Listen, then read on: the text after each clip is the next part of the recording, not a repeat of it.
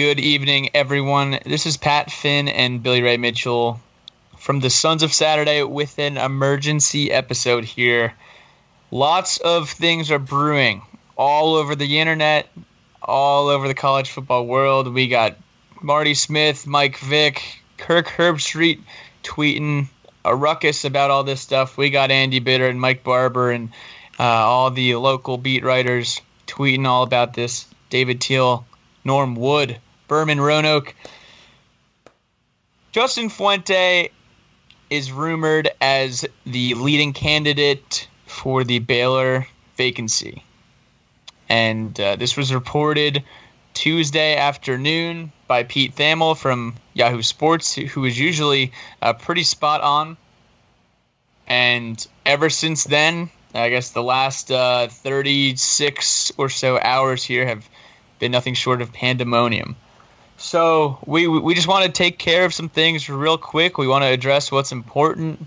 We want to state some thoughts. I got Bill on here, and we're just going to have some dialogue. He's going to answer some questions. And even before I get right into it, today I listened to the Tim Donnelly Show for the first time. He is a Blacksburg radio host, and he had Bill Roth on. If you have 15 minutes after you listen to this, go ahead and listen to his segment with Bill Roth from January 15th from his, I think it's called the Hokie Hour. He has Bill Roth on for 45 minutes. The first 15 minutes, they talk about Baylor football. They talk about the program. They talk about their brand new state-of-the-art football facilities. They talk about their brand new state-of-the-art football stadium, which is called Mick Lane Stadium. Of course it is. They talk about their $100 million basketball facility that's coming in here. They also talk about the fertile recruiting. They talk about Fuente always wanting to get back to that area as well. But at this point in time, Bill Roth kind of lays it down and says, listen, at this point, Baylor is a more attractive job than Virginia Tech. Given the current circumstances, given the past 5 years, Baylor is a more attractive option. So go ahead. I had to plug that because it was very well done, and I think Bill hit the nail on the head. Resources are aplenty there. There's more resources there. You got archaic structures like Jamerson and Merriman in Blacksburg. We frankly don't stack up to the resources they have there at Baylor. But Billy Ray, how did we get here, man? What's going on? Give me your spiel real quick, and then we can kind of jot this down. We want to talk about fan reactions. We want to talk about player reactions, and we're going to talk about what we hope happens and comes of this. So, as everyone knows that follows me on Twitter, listens to this podcast, I am very pro Fuente. I think Coach Fuente is the right man for the job. I know that Coach Fuente likes Blacksburg. I know that the kids like Coach Fuente, and I have really wanted to see him succeed at Virginia Tech, and I know that he wants to succeed at Virginia Tech. I can't speak specifically to why he would be compelled to do or to interview for this job at this time or in this situation here. But if I kind of think about it, and I put myself in his shoes here, you got to look at a couple of things. Again, the great point that you brought up at the beginning with the financial situation, the facility situation, and just everything going on with that. But you also have to remember, as much as we talk about this, it's true. The money situation is something that trickles down across the entire program. Whether it's Baylor having their own plane to go on recruiting trips, whether it's the state-of-the-art facilities, being able to hire additional recruiting staff and support staff. And again, that's not necessarily it's not a athletic department only problem. Now, the athletic department allocates where the money goes, how it's used, and the percentages that go to which part, and that's obviously important. But there is a pool of money that is there due to donations from the Hokie Club. And it's something that we have preached that needs to be changed, and it's something that definitely I think is an issue with this job right now. If you want to look at other reasons, you can also look into Baylor is going to be able to offer more money, more than likely, and more longevity in terms of a contract. And it's closer to home, where Coach Fuente is from, in Tulsa, Oklahoma. So it would be a return back home.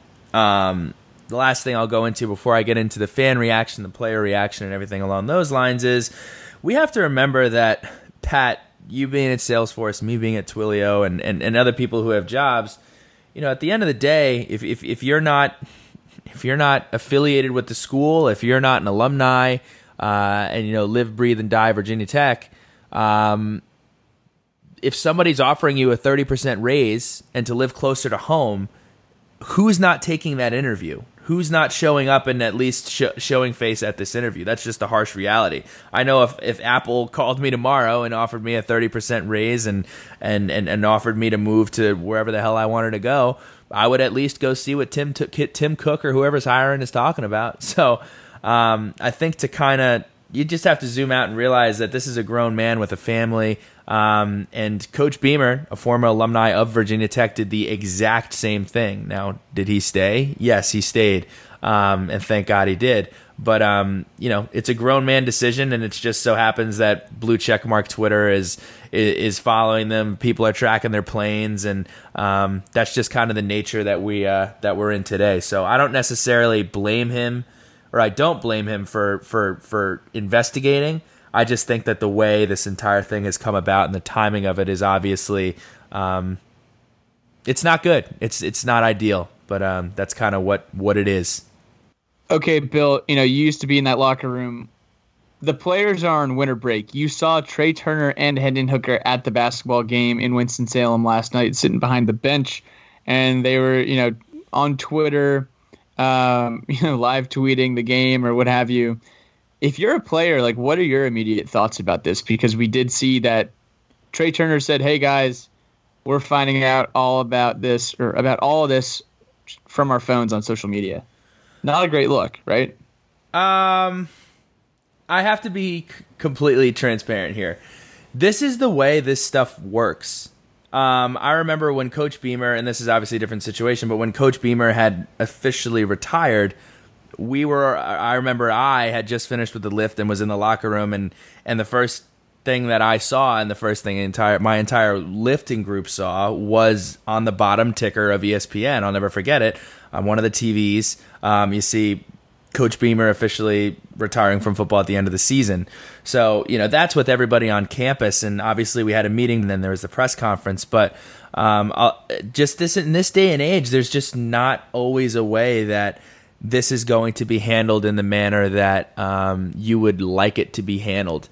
I think from a kid perspective, this is an extremely difficult thing to handle, but it's the harsh reality of the real world that we're living in today. I would have liked to see us handle this a little bit differently. I do think that the timing of this situation, it would have almost been better if this happened a week and a half later, because all the kids would have been on campus.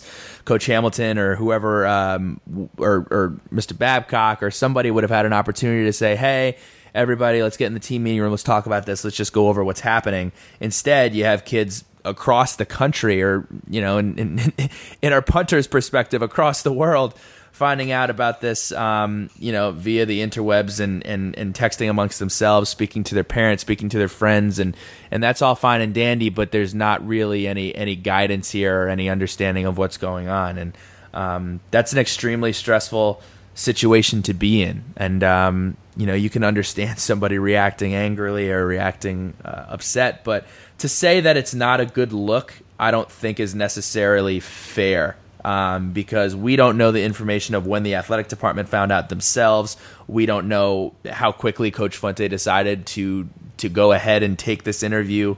So that's just the nature of the way that things are today. Everybody, the media almost always finds out before everybody inside of an organization or inside of a sports team finds out. It's just the way that it is. So, yeah, kind of to go off of that, players are saying that on Twitter, saying, "Hey, we're finding out on social media." But then if you're a recruit, if you're a 14, 15, 16-year-old and you see that, that's unsettling to you. That's unsettling to the coaches of the recruits as well. I saw Tyree Saunders, his coach, was getting all frustrated on Twitter because he had no idea. So that is the way that things are handled these days. It is a business decision, and you don't really want to operate and tell the world that you're interviewing at a competitor. If you're in the real world, the same thing applies here. So Bill, tell me now, you've seen the fans go up and down on Twitter. I like to joke because my buddy Bryce Chalkley, shout out Section 5, last night he was just like, guys, like, I'm watching the basketball game. Like, stop bothering me. I'm watching the basketball game. We can talk about this later. Because people definitely, I was refreshing my phone all day. I'm sure most of the people listening right now are doing the same thing. Bill, what were your thoughts on the fans' reaction on Twitter? Because that's the forum that we use a lot. I wanna come clean about something here. I think a lot of the times I've been very critical of Virginia Tech fans and kind of opinions that are floated out there, and I just want to clarify. Like, I'm not trying to shut down every conversation that is anti-Fuente or that is anti, a certain regime. I just think that if you're just getting on there to be negative and be toxic and do all of this, I find that negative. I find it disheartening that Trey Turner needs to get on and tell people to leave his teammates alone regarding an NFL decision or read into tweets and just all that toxic negativity. I think fans are frustrated. I think a lot of people just really want to see Virginia Tech be successful.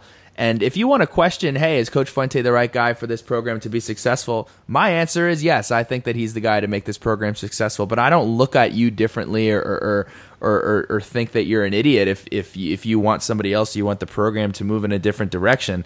I think what we all need to do here is take a step back and understand that there are 18, 19, 20, all the way up to 22-year-old kids that are dealing with this, and there are men and not every college coach is getting paid $1 million. There's support staff, there's families, wives, daughters, and kids that are in local schools in Blacksburg who just moved there and may not even know if they're going to be there in a couple of weeks. So there's a lot that goes into this, and just kind of understanding that those same high school kids you want to come to Virginia Tech, those same players that you root for on Saturdays, whether you like it or not, they read what you put out there. So just keep that in mind and try to I always try to say, if you're just throwing something out there to throw it out there without any basis or fact or really any direction, then what are we talking about?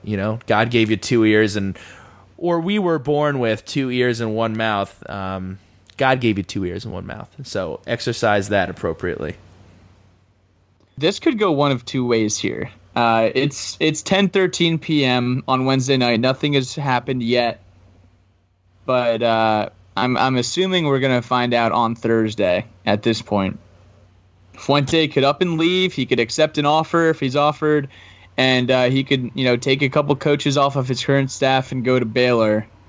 And, we would be kind of in a panic mode, one might say. A disaster mode. I would definitely press the panic button.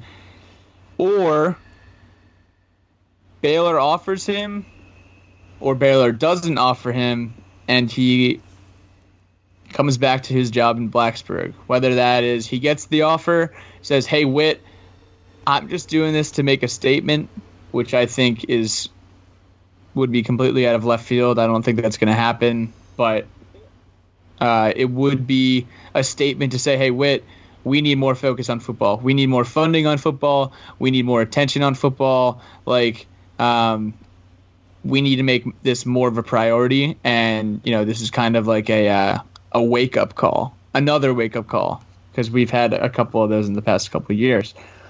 Or he is not offered because Baylor wants to take someone else. They don't see Justin Fuente as a fit, and then Fuente comes back into town, cue the Game of Thrones shame, shame, shame gif, and he's kind of just, walking back into, honestly, like a very chaotic environment where people are going to be questioning his loyalty. People are going to be questioning, if he wants to be in Blacksburg. Whether that's fair or not, because, like you said earlier, if you were offered an opportunity, you might as well take an interview. But, he brought Jenny out there, according to reports. So what do you think? Tell me about disaster mode first, even though I don't want to hear it. Tell me about disaster mode. Disaster mode. And I don't want to say disaster mode, but this is certainly not the situation that you want to be in January trying to find a coach. I mean, you look around when I first sat down and started thinking about it, I was like, well, who do you call? Do you ask Coach Foster to put his stuff back in a box and move down the hallway into Coach Fuente's office? Do you call Coach Freeze over at Liberty? I mean, do you call Coach Baby Beamer, or do you call Senior Beamer? What do you do? So Sam Rogers, we're calling Sam Rogers. He's gonna be one day on the job at Hanover High School, and we're gonna bring him in. That's definitely something that we have to find out. I don't even want to think about that scenario, but it's a very real possibility. So it's something that you have to be wary of. But we're going to find out here in the next 48 hours. I would assume it would, or I don't want to jump to conclusions, but I'd assume that there would be a good amount of the staff, especially on defense, that would be retained if they so wish. On that same note, if Coach Fuente does come back, regardless of how you feel about him or feel about the situation, there's going to have to be some damage control that is done here. I don't think, at the end of the day, Coach Fuente is a grown man. Like, he's a grown man with a family. Like, he is within his right to explore options, right? And you said this is a business decision. It's more than a business decision. It's a family decision. It's a life decision. If he comes back, I think you get back. You say, look, like, I took this interview, wasn't a good fit. I'm here. Let's go win a bunch of games. At the end of the day, there is great leadership on this team. This isn't the team of 2 years ago where we lack upperclassmen leadership and we lack players that are returning. I mean, some of the tweets that we saw earlier today from Dax and from Trey were extremely encouraging about wanting to attack next year. I think this team loves each other, coaches aside, and I think they have a great support system, and they all just honestly want to get back to campus and get back in the groove. I think that's the biggest frustration point. I don't think the frustration is directly towards the staff as much as it is just not knowing what the hell's going on. And when they get some more clarity, regardless of what the coaching situation is, it's going to make everything a lot easier. Now, those are some great points, specifically with the damage control. If you could elaborate a little bit more on, what the disaster mode would entail, and also like what kind of damage control we would need on either side of the coin there. Yeah, I mean, I think the biggest problem here is if you zoom out and you look at the ACC, and I hate to keep coming back to it, with the cash constraints that our athletic department is under right now. This next season is monumental in the growth of this football program, and we've been kind of eyeing it for the last 2 years as where we're able to really get back to dominating the Coastal and competing for an ACC championship. You have to think about it. Virginia's kind of in this position and Virginia's got a whole lot of money. Virginia's in this position where they're like, should we spend more money on football? And then you got, North Carolina's going to be up next year, and if you have another down season here because of uncertainty in the coaching staff or a bad hire or a bad interim here, and kind of mess up that next recruiting class, I mean, it's going to be a really tough rebuild when we've really worked to kind of restock the shelves that, if we're being completely honest, weren't as stocked as a lot of people like to say they were towards the end of the Beamer era. And Coach Fuente has done a good job kind of getting us to a point where we're ready to take that next step next year, is what all signs are pointing to. So that's kind of my worry is this late in the game. There aren't a ton of names out there. The Mike Leaches have been swooped up. Lane Kiffins have been swooped up, even though, you may not think those would be the best fits. Even my man Chris Partridge has been swooped up by Ole Miss. But the list of names that would be available this late in the game are very, very thin. But at the end of the day, as I've always said, I have complete and utter trust in Whit Babcock to do the right thing, and I'm so thankful to have him commandeering us through this uncertain time. In terms of kind of damage control, if Coach Fuente does roll back into Virginia Tech, which I really hope does happen, you're going to need to reassure these kids. You're going to need to get them back in their routine. Again, I think that's the most important thing is these kids, when you're on break, I mean, I remember whenever we were away from school, you have like this 25-day gap where, you go from having class and practice and lifts every day to where you're doing nothing. And I'm just thinking about myself sitting. I'm at work. I got calls to make, and I'm still refreshing the timeline. These kids are probably sitting at home talking about it, group chatting it up, and listening to what everyone else is saying about it. And it's a tough place to be when you're 21, 22, 23. So really need the kids to be back at school, have some clarity, and be able to get back in a routine. So that's what I kind of expect from a damage control perspective, whether it's Coach Hamilton having a conversation with the kids, letting them know that we're finding an interim or that he's going to serve as the interim or whatever it may be, or having Coach Fuente come in that next day addressing what happened, having just a real conversation that these kids maybe didn't expect to have but need to have. That's what it's going to look like. It's going to be one of those two options. Yeah, when I think about that, I also think about those conversations that he's going to have with his staffers. He literally assembled the final piece of the puzzle yesterday with Ryan Smith coming from JMU as the cornerbacks coach. We got Darryl Tapp, Ryan Smith, and Jay Ham, all Virginia guys who are really going to take back our state. And now with all of this uncertainty, people are saying right now on Twitter that Fuente has been offered. It puts a lot out there as far as the damage control that would be needed if he comes back, and also mitigation from disaster mode. Because I saw a tweet from at your dad Eder that resonated with me today. People on Twitter freaking out, and other people saying, what's the problem? Like, it's not like Fuente's won multiple ACC Coastals or ACC championships. But the thing is, the timing is just so brutal. You have an entire class that just signed about a month ago.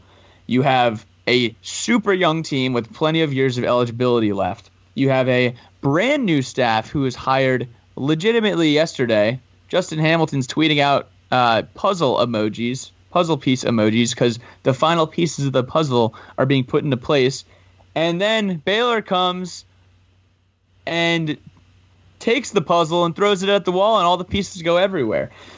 And it's not the tweet from at your dad Eder is it's not doing what he's done. So it's not doing what Fuente has done in Virginia Tech. That's not what people are lamenting on, that they're going to miss it so much. It's rather, it's starting over this process to possibly be in the same exact place 5 years from now. So a recycling of events that we literally can't afford right now, from a money perspective, from a personnel perspective, and from a player perspective. So, Billy Ray, where do we go from here? Tell me your thoughts. And what are we gonna do? Yeah, Pat. On that subject, I want to just zoom out and remind everybody that isn't this what you guys wanted? Forget about how angry you were at Coach Fuente. We're in this situation now where you felt like it would be so much better if he wasn't here, and now our program is in flux. And hats off to some of the people that have stood by that take, the Don V's of the world. I mean, you got to respect your commitment to the take. But here's the bottom line. I really hope Coach Fuente stays. I really think he's done a good job positioning this program to succeed in 2020. Care about him. I care about the kids on this team. I care about this athletic department. And I think if you're being honest with yourself, if you want to see success in 2020, that is with Coach Fuente wearing his white ball cap and being on the sidelines at Virginia Tech next season. And that's really what we all want to see. I also want to see these kids have an opportunity to be at ease, understand what's happening, understand what they're going to do. Are they going to have Colorados, or is somebody else going to come in, and are they going to have Arizonas to do in a couple of weeks? Kind of understanding just what's going on. And I think from a staff perspective, although this is obviously unique, Bill Tierling coming from the NFL, I mean, the NFL is more of a business than anywhere else in sports. He gets it, and but it is frustrating, especially with the new coach from JMU, and it just really isn't what you like to see. So I personally really hope that Coach Fuente is able to come back. I think that it is imperative that he gets behind a microphone and addresses this situation as quickly as possible if he does come back. If not, I think it's imperative that we hear from Mr. Babcock, or hear from somebody, or from Coach Hamilton, just to get everybody at ease. But these kids need to get back on campus. It's 5 days until the new semester starts. So just want some clarity. I'm sure we all want clarity. As much as us fans here want clarity, the kids, the parents, and the families want clarity more. So really just ready for this saga to wrap up and for Virginia Tech to dictate what the next direction is. Yeah, and as you said, Bill, if he comes back and he's rocking that white Nike hat with a maroon shirt and a Hokie logo, he's gonna have some explaining to do. Like, we're not just welcoming him back with open arms. I will personally, I'll be happy to have him back, but it's not going to be easy for him, and he should expect that based on kind of doing this whole rigmarole thing. So I have very mixed feelings on it. Some things you have to address as well. And again, it was a different time. This was 20 years ago. Frank Beamer was all but packaged up to go to Carolina in, I think it was 2000 or 2001, right after the national championship season. He had a national championship appearance. He had 3 Big East titles under his belt, and he was about to leave us and go to North Carolina and never coach in Blacksburg again. He was going to leave his own alma mater. He was going to leave everything behind. And everyone knew about it. And then at the last second, he came back, and he was welcomed with open arms because, one, he did so much for us, but 2, he was able to get his entire staff paid. Everyone got raises right away, and it was kind of like Frank sticking his flag in the ground saying, hey, I'm here for the long haul. I'm here for the rest of my career. Let's do this thing. So Fuente is going to have a very strategic re-entering plan if he comes back. Pat, let me just weigh in on this and go on a little tangent here. And I know I'm coming up on your turf a little bit. I want to say that regardless of if you want Coach Fuentes to succeed or you want to hire somebody else that is going to help this program get to where it needs to be, and we know it can be, that requires cold, hard cash. Whether you want to replace Coach Fuente with a slam dunk hire or you want to build the facilities that are going to make the recruits want to come and spend 4 to 5 years at Virginia Tech. I think that this should serve as a wake-up call. Pat, I think if you look back a decade ago and you asked most Virginia Tech fans what conference Baylor was in, they may not even know. I used to know Baylor as this small Southwest Texas school that when I was playing NCAA 07 and I pressed the randomize button and I got Baylor, I was like, damn, what's going on with the Golden Bears? I have no idea what that is. And then, that is what it used to be. And now we're in a situation where the Baylor freaking Bears are possibly poaching a coach away from a program that was winning 10 games at a minimum a decade ago and was competing for a national championship 2 decades ago. That's the harsh reality of the situation. And if you're kind of in this category where you're like, well, cash doesn't matter, money doesn't matter, all of these different excuses, this is another example of that being completely and utterly ridiculous. Pat, I'm sure you have something to say about that, but that's kind of what I'm taking away from this. A lot of it goes back to the Virginia Tech Athletic Fund failing to capitalize in what we call the golden years of Virginia Tech football.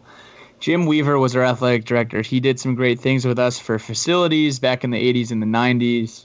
And, he was really good at helping Virginia Tech operate in the black with expenses.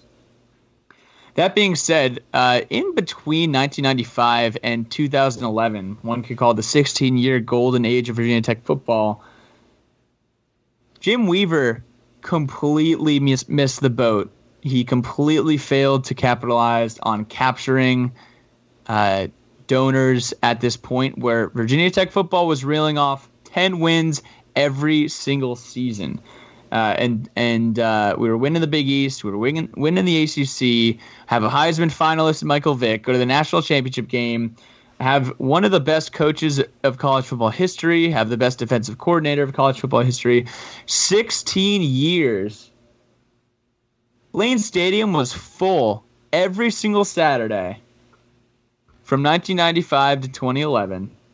And our athletic director, Jim Weaver, did not capitalize on getting these people to donate to the program. He just didn't. Take Jason Smith. He's a 2002 grad from Chesapeake, Virginia. Jason Smith is he's built a very established career. Let's say Jason Smith started his own company and it's worth $175 million. But Jason Smith was never grabbed by Jim Weaver and never grabbed by the Hokie Club at that time and was never really asked to give. And because of that, I'm sure there's Hokies all over who have plenty of money and they probably donate to plenty of charities, but since the Hokie Club never really captured them at their peak interest of the football program, of the basketball program, of whatever Virginia Tech Athletic Fund program, and the failure to capitalize there has really haunted us in our years where finally we got a guy like Witt who is asking us for money to drive for 25 and we're winning 6, 7, 8, 9 games a year. It just does not compare. It doesn't compare. You can't. It is so much harder to ask someone to open up their wallets when you're winning 6 games than when you're winning 10 year in and year out. That's one thing.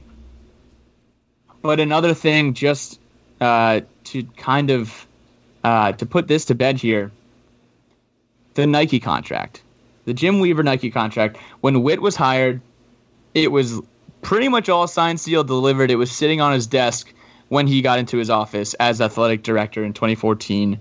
And he said, yeah, I guess I have to sign this thing. It's all done up. It's been procured. It's whatever. It's good.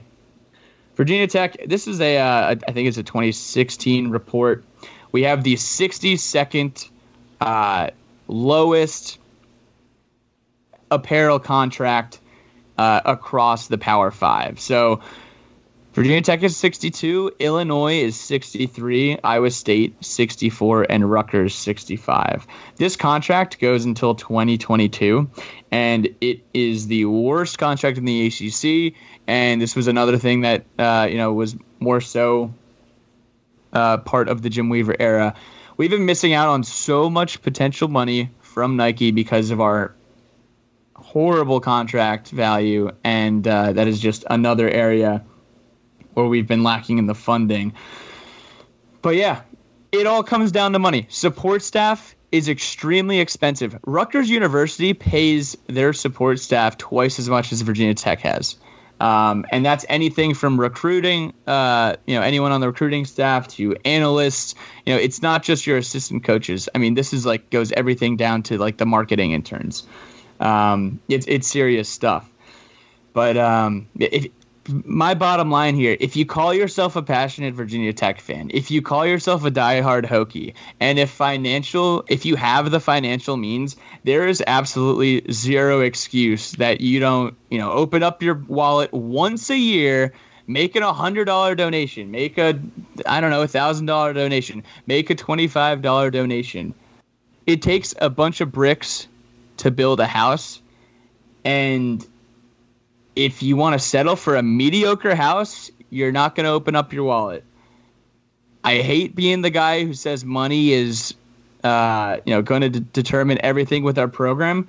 But if you don't believe it, you need to face the facts and understand that it is the most important thing in big boy college football. If you want Virginia Tech to compete with Baylor, who doesn't really have an astounding college football history, they just got more generous donors. If you want Virginia Tech to compete with the Clemsons of the world, it's the reality. And I'm sorry if you don't feel that way, and I'm sorry if you might have a differing opinion, but I'm going to tell you right now that is the cold hard truth and the cold hard facts. Pat, well said. Everybody, settle down.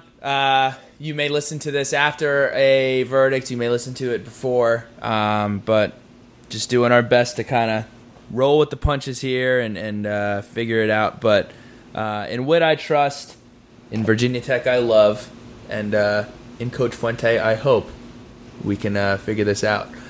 After this, we have the Austin Gabel interview that we had promised last episode. Stay tuned for that.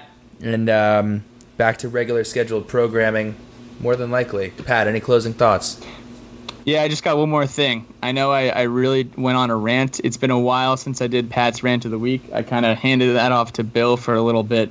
Charlie Wiles was making $250 or $260K at Virginia Tech. He doesn't get retained on this defensive staff, and now he goes to NC State and is making $400,000. Who in the world would think NC State is a more renowned program than Virginia Tech? Nobody. But since they have the resources, they're able to pay Charlie Wiles more, and he's getting essentially a promotion. So just some more food for thought, something more to chew on. I know Witt really likes to spread the wealth among all of our sports as well. I know we have more varsity sports than some other schools, but chew on that as well as a closing thought. Enjoy our interview with Austin Gabel, and I guess we'll find out some news tonight or tomorrow.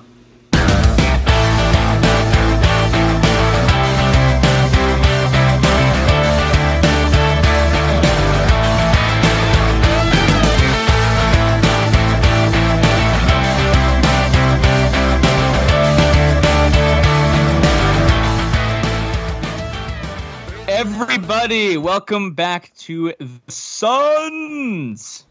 It's Wednesday night. We are re-recording our episode here with Virginia Tech wrestling alumni, legend of the program, Mr. Austin Gabel. But before we get into that, real quick, got to give you guys the know-abouts. If you have vermins crawling up and down your gutters and cabinets and rugs and kitchen counters, if you have cockroaches crawling around your pillowcases and it's getting really crazy, you know what, Suns listeners, I hope none of you have this, because people who listen to the Suns, they have good hygiene for the most part. But for the isolated event that a cockroach or ant or any type of bug, creature, rat, pest is crawling around your house and you want to get them out, call PMSI today. Pest Management Services Incorporated, serving the Blacksburg area, serving Ashburn, Virginia, Western Maryland, Winchester, and Fairmont, West Virginia. The official partner of the Hokies, the Capitals, the Wizards, Skins, and Ravens. Call them up today. Continue your hygiene, continue your practice so you don't have to call them. But when you do, if if you go on vacation for a week and you leave some cheese out and you come back and it is just an unsightly sight, call PMSI and they will take care of you. We got Billy Ray Mitchell and we got Austin Gabel. Austin Gabel, former Hokie wrestler. How are you, my friend? I'm great. Thanks for having me on. We had a nice little test run, so I should be a little more crisp this evening, hopefully. Yeah, I was going to say we interviewed Austin on Sunday, had some technicality difficulties, but we are back in action, and let's jump right into it. So, Austin, we want to talk about wrestling because, let's be real here, wrestling is probably the most consistent thing going on in Blacksburg these days. You know, we love Mike Young. He just crushed Wake Forest last night on the road. Talk to us about the recent happenings, because we did destroy a rival on Saturday, and there are a couple other things that I know you want to get into real quick. So, Austin, take it away, my friend. Absolutely, yeah. So, like you touched about right there, you know, we had the Black Diamond rival match against West Virginia this past week, and really good fan turnout from what I heard.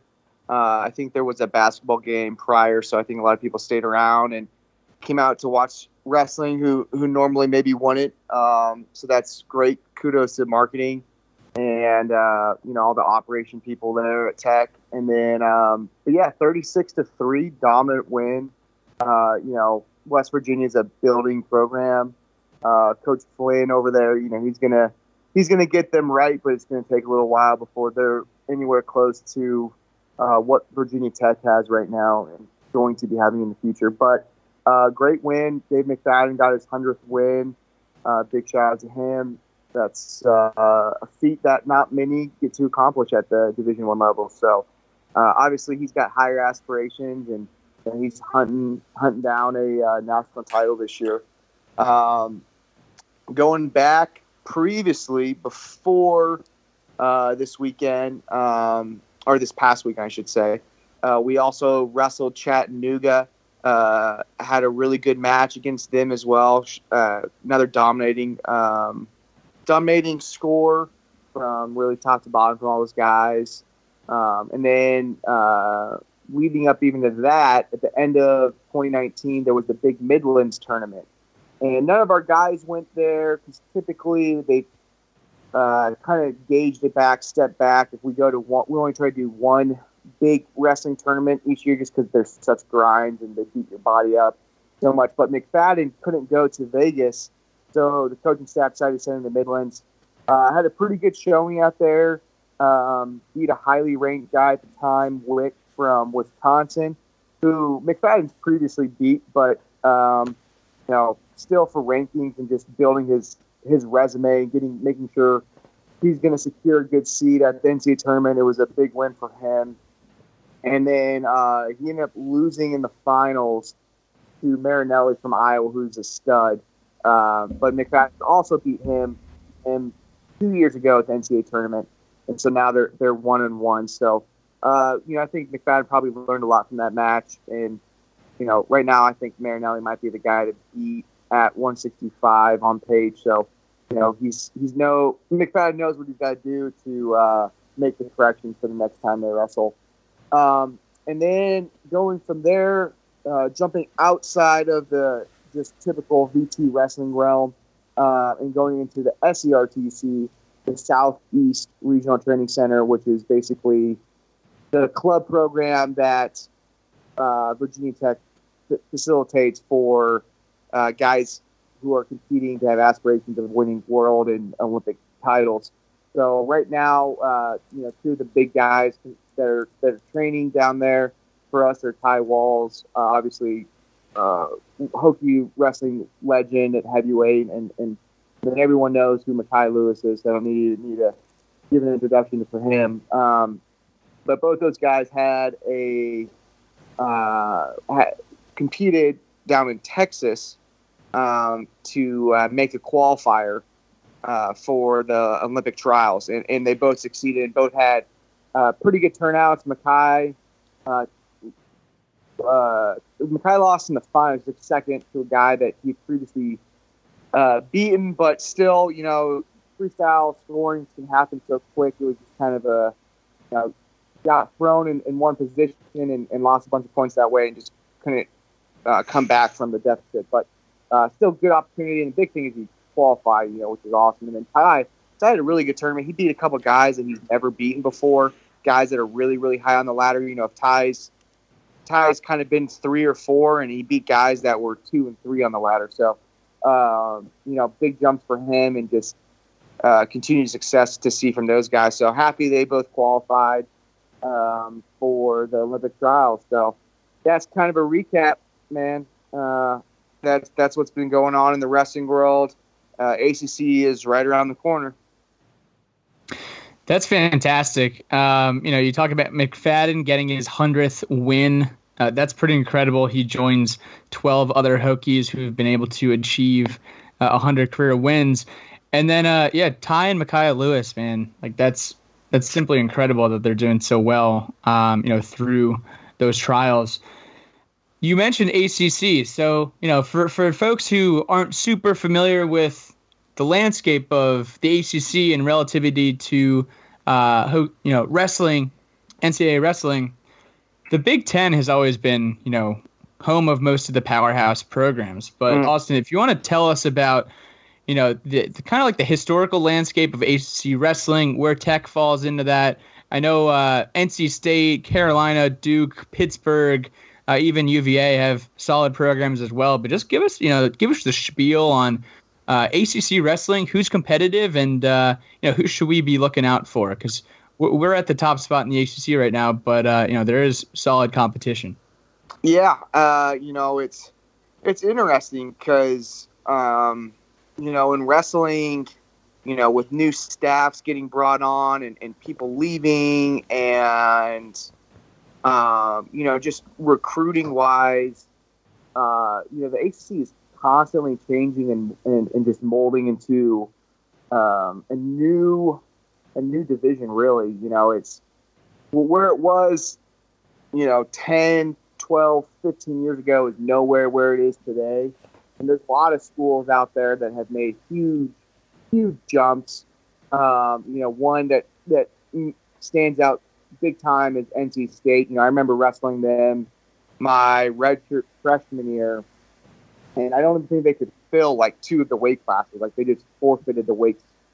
And they were kind of the laughing stock. Like, everyone would just whoop up on them. It was almost like a bye weekend when you were wrestling NC State. And what Pat Papalizio has done over there at NC State has been phenomenal, and it's been quick too. I mean, he's only been there, I want to say, gosh, I was a redshirt junior, I think, when he came on board. So he's probably been there like 5 or 6 seasons, I want to say. So he's done a lot, really changed the landscaping recruitment for the Carolinas. And then, also UNC, Coach Scott down there, he was an Okie State alum. They actually both were, Pap and Scott were both Okie State alums, so another historical program where they come from. So they kind of have the winning formula.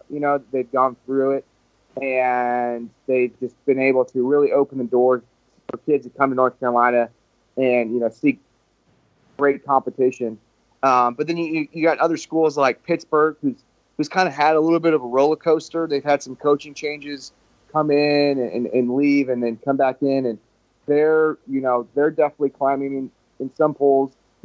Pittsburgh is ranked top 10 in the country this year. So just solid throughout from top to bottom, ACC. The 2 ones that I would highlight, actually there's 3.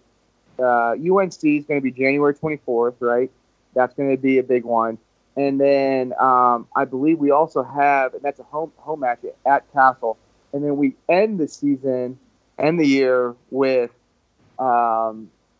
both, I think it's NC State is the second to last week, and then Pittsburgh is the very last week. So, and I believe those are all home duels as well. So, great opportunity to see awesome ACC wrestling, and it's just cool to see kind of where the conference has come. I mean, it really is. It's made dramatic strides, and it goes out to the athletic departments taking wrestling serious in the ACC and bringing in the right coaching staff and, making sure there's funding to bring in those people.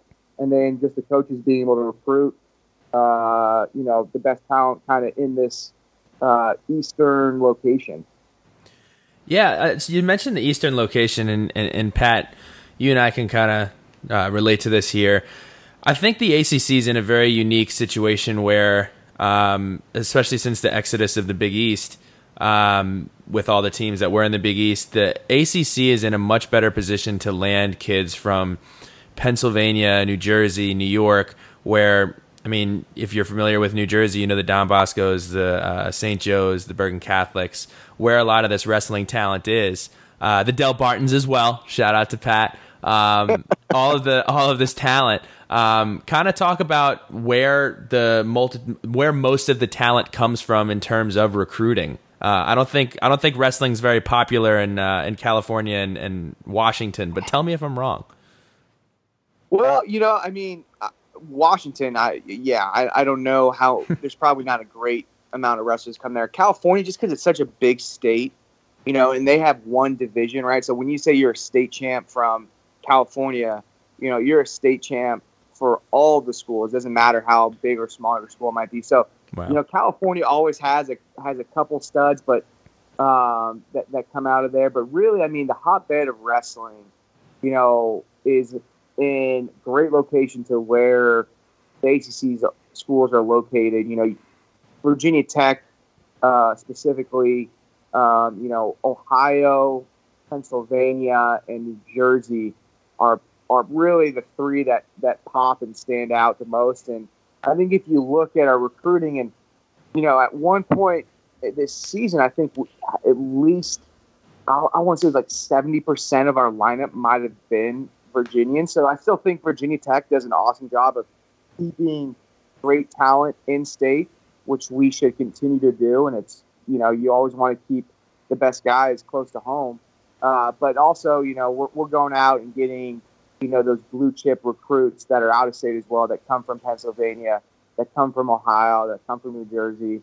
And we'll go wherever. Virginia Tech wrestling has proven that. I wouldn't say I was a blue chip recruit by any means, but they came and picked me out of Colorado. So Virginia Tech recruiting has gone great, but it helps too when you're in a sweet spot. Absolutely, man.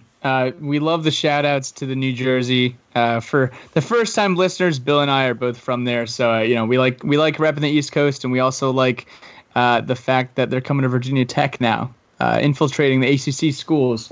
Now, Austin, kind of give us your outlook here on out, because we're kind of past the midway point in the season.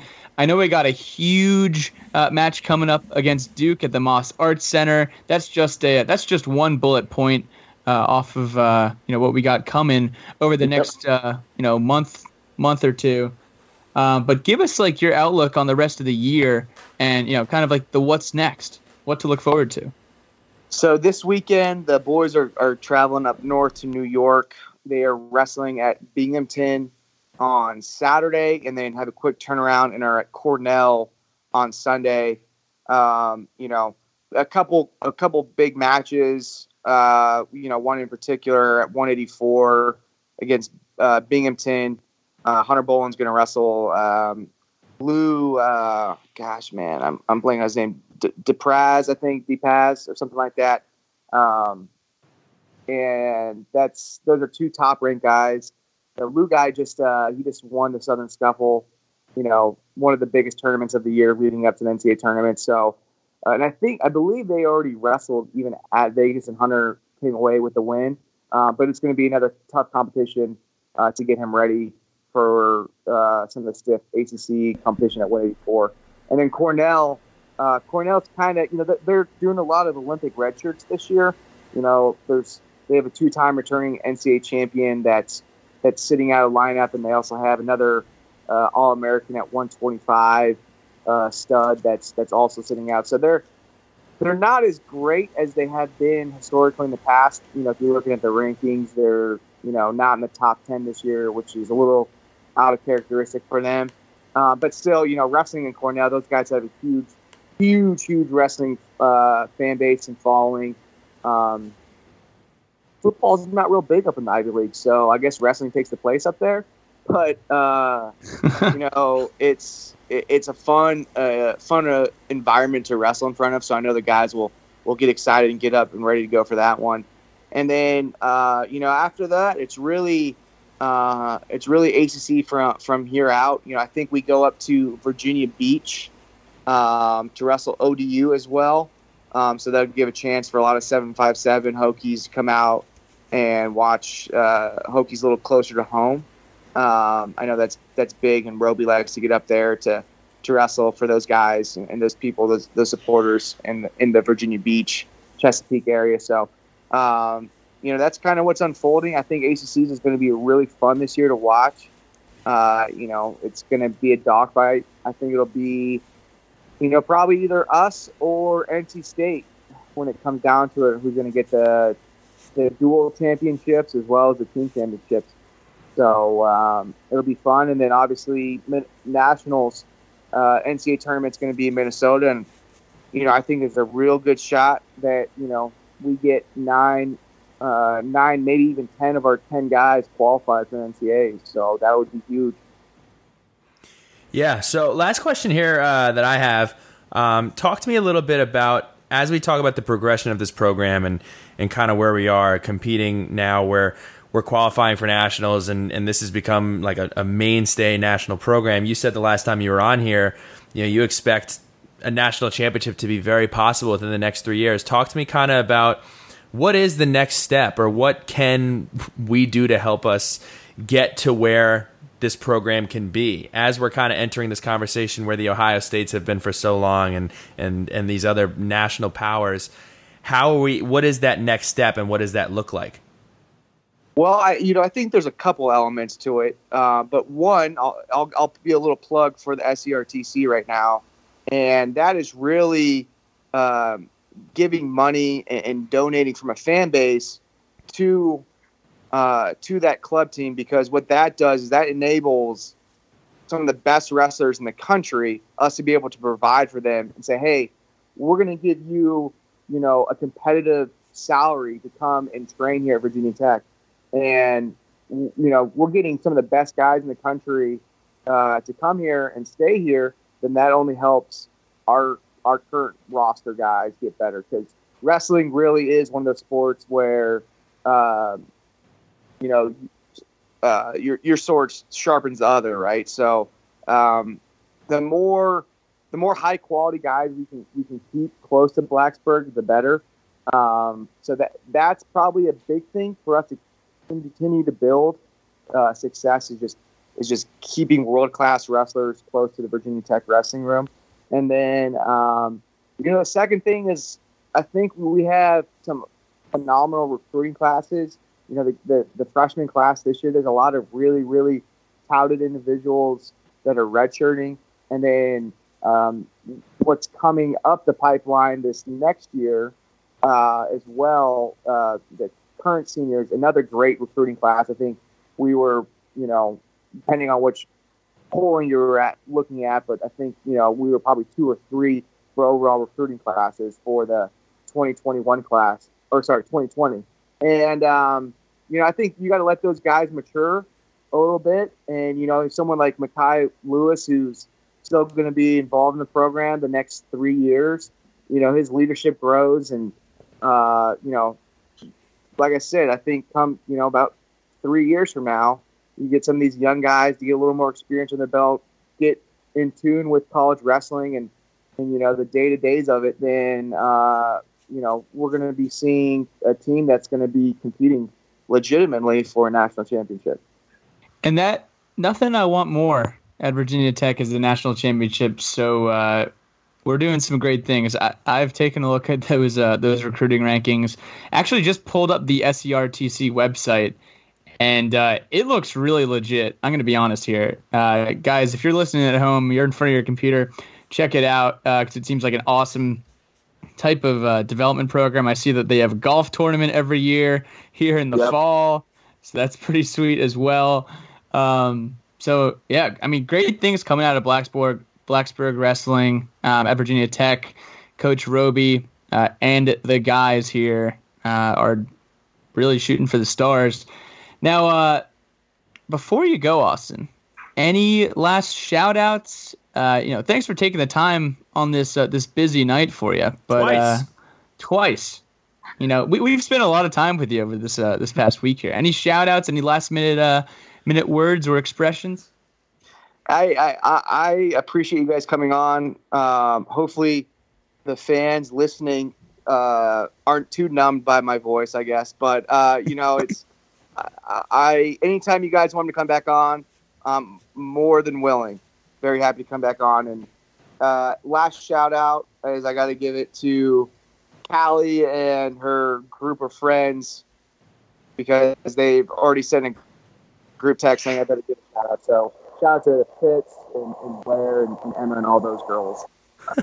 Oh man, the Sam Hartman Lovebirds. Sam Hartman crew. The Sam Hartman Wake Forest superstars of the sideline. Love that. And yeah, if you're a former Hokie athlete listening, you want to come on Suns and you want to bring some awesome content like Austin just did for us, over the past couple minutes, please reach out to us. We'd love to have you on, and we'd love to get engaged with you. Hokies for Hokies. That's the moral of the story. Am I right, Billy Ray? You are not wrong. All right. Take care, everyone. Thanks for joining, and let's figure out this coaching situation. There we go. Let's figure it out.